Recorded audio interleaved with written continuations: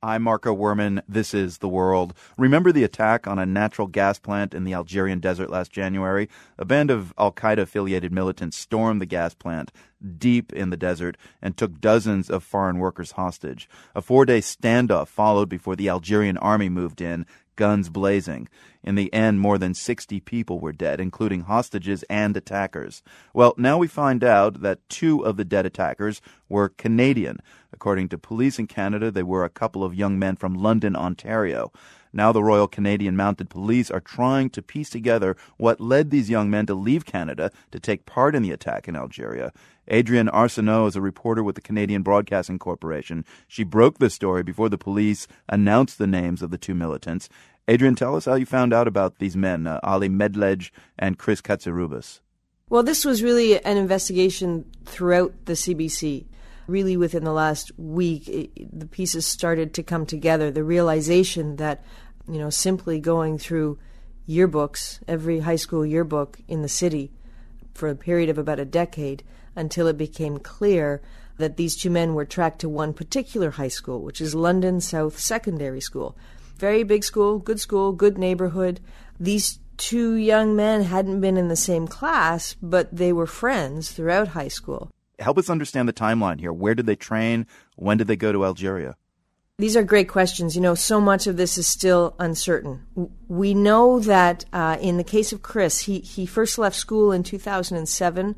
Ali graduated in 2006. We can track them to Edmonton in 2007, where Ali and Chris and another young man traveled and tried to find work, didn't do very well. They got in trouble with the law. They got evicted. The pictures show they punched through doors and just trashed a poor woman's apartment. She threw them out. It didn't go very well for them, so they came back to London, Ontario. Chris, at some point in the high school, had converted to Islam. These kids, were kids who were having trouble at home. In Chris's case, he seemed to be a quiet guy who was a little bit marginalized from what we can tell from some of his other friends. They just were floundering. We can trace a third young man named Aaron Yoon, who was not part of the attack, but was from the same high school, also converted, also hung around with them, is now sitting in a jail in Mauritania. He was arrested before the attack.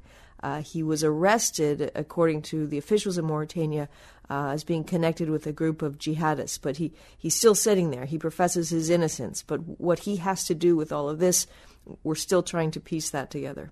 And so what's going to happen to this third man, Aaron Yoon? Will he be extradited to Canada at some point?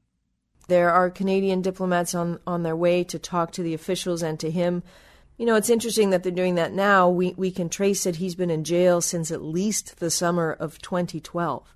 I think, a lot of time has come and gone. We don't know exactly how much contact they have had with him. His family, until a few days ago, were saying, no, he's fine. He's not in jail. He's overseas and he's free to travel and free to talk.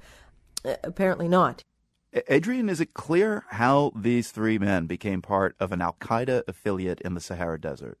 This is the big, disturbing mystery that's keeping a lot of people awake at night. Because, on the face of it, they seem to have every opportunity you would want to give your kids. London is a small city.